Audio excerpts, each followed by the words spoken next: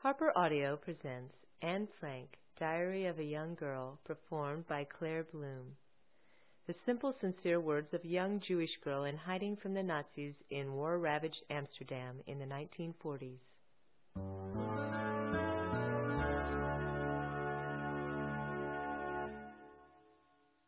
Saturday, the 20th of June. I haven't written for a few days because I wanted first of all to think about my diary. It's an odd idea for someone like me to keep a diary. Not only because I've never done so before, but because it seems to me that neither I, nor for that matter anyone else, will be interested in the unbosomings of a 13-year-old schoolgirl. Still, what does that matter? I want to write, but more than that, I want to bring out all kinds of things that lie buried deep in my heart. There is a saying that paper is more patient than man. It came back to me on one of my slightly melancholy days, while I sat chin in hand feeling too bored and limp even to make up my mind whether to go out or stay at home. Yes, there is no doubt that paper is patient, and as I don't intend to show this cardboard-covered notebook bearing the proud name of diary to anyone, unless I find a real friend, boy or girl, probably nobody cares. And now I come to the root of the matter, the reason for my starting a diary. It is that I have no such real friend. Well, let me put it more clearly, since no one will believe that a girl of 13 feels herself quite alone in the world, nor is it so. I have darling parents and a sister of 16. I know about 30 people whom one might call friends. I have strings of boyfriends anxious to catch a glimpse of me and who, failing that, peep at me through mirrors in class. I have relations, aunts and uncles, who are darlings too. A good home. No, I don't seem to lack anything, but it's the same with all my friends, just fun and joking, nothing more. I can never bring myself to talk of anything outside the common round. We don't seem to be able to get any closer. That is the root of the trouble. Well, perhaps I lack confidence, but anyway, there it is, a stubborn fact, and I don't seem to be able to do anything about it. Hence, this diary. In order to enhance in my mind's eye the picture of the friend for whom I've waited so long, I don't want to set down a series of bald facts in a diary like most people do, but I want this diary itself to be my friend. And I shall call my friend Kitty. No one will grasp what I'm talking about if I begin my letters to Kitty, just out of the blue. Thursday, the 9th of July. Dear Kitty, so we walked in the pouring rain, Daddy, Mummy, and I, each with a school satchel and shopping bag filled to the brim with all kinds of things thrown together anyhow. We got sympathetic looks from people on their way to work. You could see by their faces how sorry they were they couldn't offer us a lift. The gaudy yellow star spoke for itself. Only when we got on the road did Mummy and Daddy begin to tell me bits and pieces about the plan. For months, as many of our goods and chattels and necessities of life as possible had been sent away, and they were sufficiently ready for us to have gone into hiding of our own accord on July 16th. The plan had to be speeded up 10 days because of the call-up, so our quarters would not be so well organized, but we had to make the best of it. The hiding place itself would be in the building where Daddy had his office. It'll be hard for outsiders to understand, but I shall explain that later on. Daddy didn't have many people working for him. Mr. Kraler, Kupus, Miep, and Ellie Vossen, a 23-year-old typist who all knew of our arrival. Mr. Vossen, Ellie's father, and 2 boys worked in the warehouse. They had not been told. Yours, Anne. Saturday, the 11th of July. Dear Kitty, Daddy, Mummy, and Margot can't get used to the sound of the Vestatoran clock yet, which tells us the time every quarter of an hour. I can. I loved it from the start, and especially in the night. It's like a faithful friend. I expect you'll be interested to hear what it feels like to disappear. Well, all I can say is that I don't know myself yet. I don't think I shall ever feel really at home in this house. But that doesn't mean that I loathe it here. It's more like being on vacation in a very peculiar boarding house. Rather a mad idea, perhaps. That's how it strikes me. We've forbidden Margot to cough at night, although she has a bad cold, and make her swallow large doses of codeine. I'm looking for Tuesday when the Van Daans arrive. It'll be much more fun and not so quiet. It's the silence that frightens me so in the evenings and at night. I wish like anything that one of our protectors could sleep here at night. I can't tell you how oppressive it is never to be able to go outdoors. Also, I'm very afraid that we shall be discovered and shot. Not exactly a pleasant prospect. You have to whisper and tread lightly during the day, otherwise the people in the warehouse might hear us. Someone is calling me. Yours, Anne. Friday, the 14th of August. Dear Kitty, I've deserted you for a whole month, but honestly, there's so little news that I can't find amusing things to tell you every day. The Van Dans arrived on July 13th. We thought they were coming on the 14th, but between the 13th and 16th of July, the Germans called up people right and left, which created more and more unrest, so they played for safety. Better a day too early than a day too late. At 9:30 in the morning, we were still having breakfast. Peter arrived, the Van Dan's son, not 16 yet. Rather soft, shy, gawky youth. Can't expect much from his company. He brought his cat, Mooshy, with him. Yours, Anne. Friday, 21st of August. Dear Kitty, the entrance to our hiding place has now been properly concealed. Mr. Crowler thought it would be better to put a cupboard in front of our door, because a lot of houses are being searched for hidden bicycles. But, of course, it had to be a movable cupboard that can open like a door. I still don't like Peter anymore. He's so boring. He flops lazily on his bed half the time, does a bit of carpentry, and then goes back for another snooze. What a fool. It's lovely weather, and in spite of everything, we make the most we can of it by lying on a camp bed in the attic, where the sun shines through an open window. Yours, Anne. Thursday, the 6th of January, 1944. Dear Kitty, my longing to talk to someone became so intense that somehow or other I took it into my head to choose Peter. Sometimes, if I'd been upstairs into Peter's room during the day, it always struck me as very snug, but because Peter's so retiring and would never turn anyone out who became a nuisance, I never dared stay long, because I was afraid he might think me a bore. I tried to think of an excuse to stay in his room and get him talking without it being too noticeable, and my chance came yesterday. Peter has a mania for crossword puzzles at the moment and hardly does anything else. I helped him with them, and we soon sat opposite each other at his little table, he on the chair and me on the divan. It gave me a queer feeling each time I looked into his deep blue eyes, and he sat there with that mysterious laugh playing round his lips. I was able to read his inward thoughts.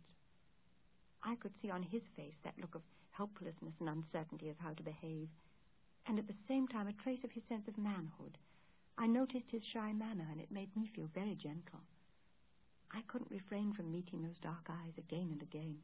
With my whole heart, I almost beseeched him, "Oh, tell me what is going on inside you. Oh, can't you look beyond this ridiculous chatter?" But the evening passed, and nothing happened, except that I told him about blushing. Naturally, not what I've written, but just so he'd become more sure of himself as he grew older. When I lay in bed and thought over the whole situation, I found it far from encouraging, and the idea that I should beg for Peter's patronage was simply repellent. One can do a lot to satisfy one's longings, which certainly sticks out in my case, for I've made up my mind to go and sit with Peter more often and to get him talking somehow or other. Whatever you do, don't think I'm in love with Peter, not a bit of it. If the Van Dans had had a daughter instead of a son, I should have tried to make friends with her, too. Yours, Anne.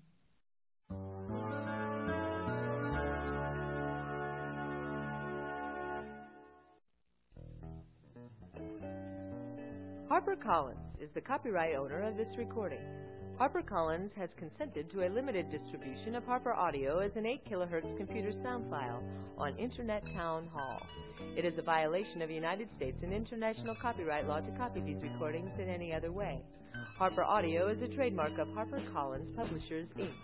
To order a copy of this tape or to request a catalog of all Harper Audio spoken word cassettes, please call 1-800-C-HARPER or 717-941-1214 or send mail to harper@town.hall.org. This has been a production of the Internet Multicasting Service. Support for Harper Audio has been provided by HarperCollins and by Sun Microsystems and O'Reilly & Associates.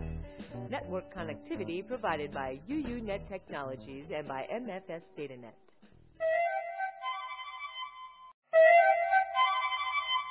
Harper Audio presents Anne Frank, Diary of a Young Girl, performed by Claire Bloom.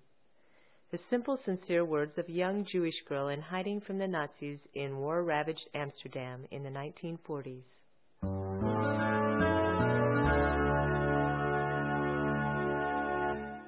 Friday, 18th of February.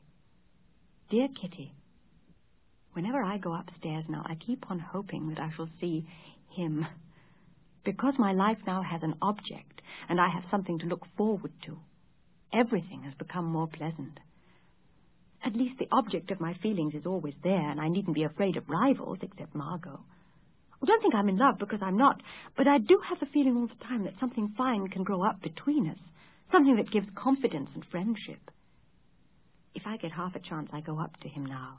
It's not like it used to be when he didn't know how to begin. It's just the opposite. He's still talking when I'm half out of the room. Mummy doesn't like it much and always says I'll be a nuisance and that I must leave him in peace. Honestly, doesn't she realize that I've got some intuition? She looks at me so queerly every time I go into Peter's little room. If I come downstairs from there, she asks me where I've been. I simply can't bear it and think it's horrible. Yours, Anne. Sunday, the 19th of March, 1944. Dear Kitty, yesterday was a great day for me. I decided to talk things out with Peter. Just as we were going to sit down to supper, I whispered to him, "Are you going to do shorthand this evening, Peter?" "No," was his reply. "Then I'd just like to talk to you later." He agreed. After the dishes were done, I stood by the window in his parents' room a while for the look of things, but it wasn't long before I went to Peter. He was standing on the left side of the open window. I went and stood on the right side. We talked. It was much easier to talk beside the open window in the semi-darkness than in the bright light. I believe Peter felt the same. We told each other so much, so very, very much. I can't repeat it all. It was lovely. The most wonderful evening I've ever had in the secret annex. Well, I'll just tell you briefly the various things we talked about. First, we talked about the quarrels and how I regard them quite differently now, and then about the estrangement between us and our parents. I told Peter about Mummy and Daddy and Margot and about myself. At one moment he asked, "I suppose you always give each other a good-night kiss, don't you?" "One? Dozens. Why, don't you?" No, I've hardly ever kissed anyone. Not even on your birthday." Yes, I have then." We talked about how we neither of us confide in our parents, and how his parents would have loved to have his confidence, but that he doesn't wish it. How I cry my heart out in bed and he goes up into the loft and swears. How Margot and I really only know each other well for a little while, but that even so we don't tell each other everything because we're always together. Over every imaginable thing. Oh, he was just as I thought. Then we talked about 1942, how different we were then. We just don't recognize ourselves as the same people anymore. How we simply couldn't bear each other in the beginning. He thought I was much too talkative and unruly, and I soon came to the conclusion that I'd no time for him. I couldn't understand why he didn't flirt with me, but I'm glad now. He also mentioned how much he isolated himself from us all.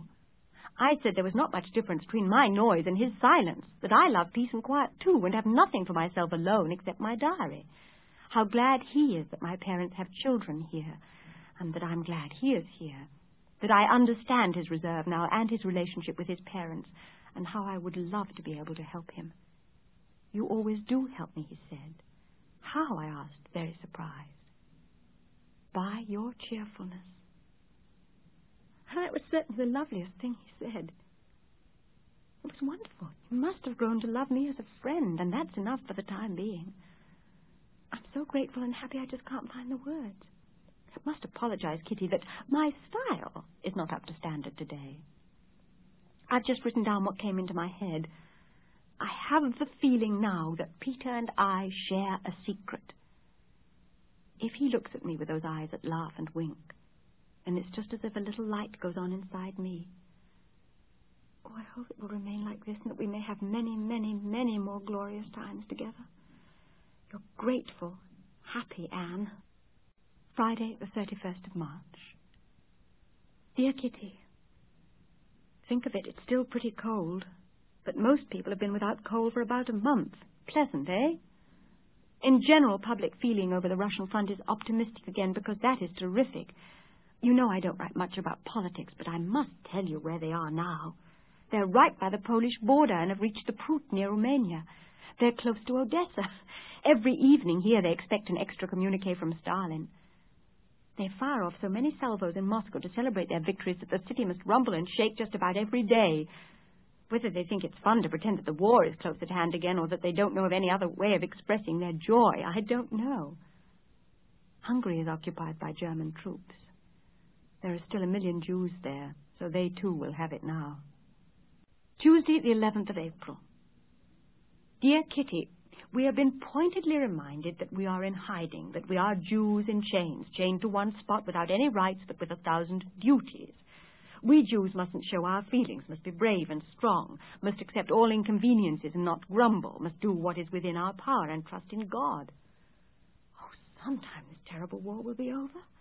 Surely the time will come when we're people again, not just Jews. Well, who's inflicted this upon us? Who has made us Jews different from all other people?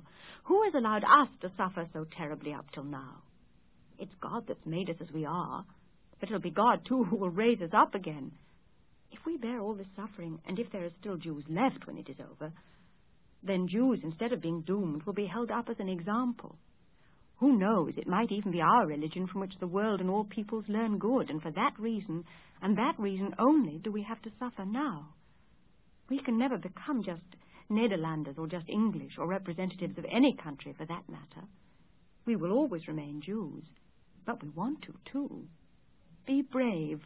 Let us remain aware of our task and not grumble. A solution will come. God has never deserted our people. Right through the ages there have been Jews. Through all the ages they've had to suffer, but it has made them strong, too. The weak fall, but the strong will remain and never go under.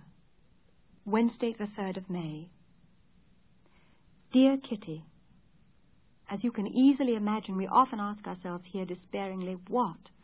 Oh, what is the use of the war? Why can't people live peacefully together? Why all this destruction?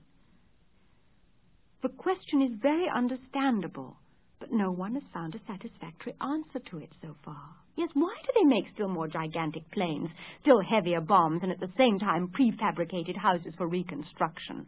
Why should millions be spent daily on the war, and yet there's not a penny available for medical services, artists, or for poor people? Why do some people have to starve while there are surpluses rotting in other parts of the world? Well, why are people so crazy? I don't believe that big men, the politicians and the capitalists alone are guilty of the war.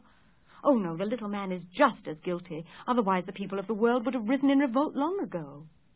There's in people simply an urge to destroy, an urge to kill, to murder and rage, and until all mankind without exception undergoes a great change, wars will be waged, everything that has been built up, cultivated and grown will be destroyed and disfigured, after which mankind will have to begin all over again.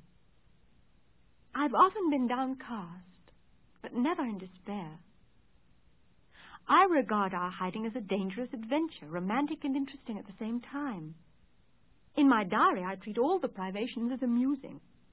I've made up my mind now to lead a different life from other girls, and later on different from ordinary housewives. My start has been so very full of interest, and that is the sole reason why I have to laugh at the humorous side of the most dangerous moments. I am young, and I possess many varied qualities.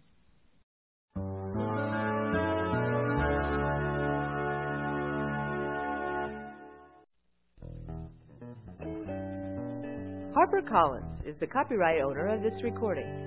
HarperCollins has consented to a limited distribution of Harper Audio as an 8 kHz computer sound file on Internet Town Hall.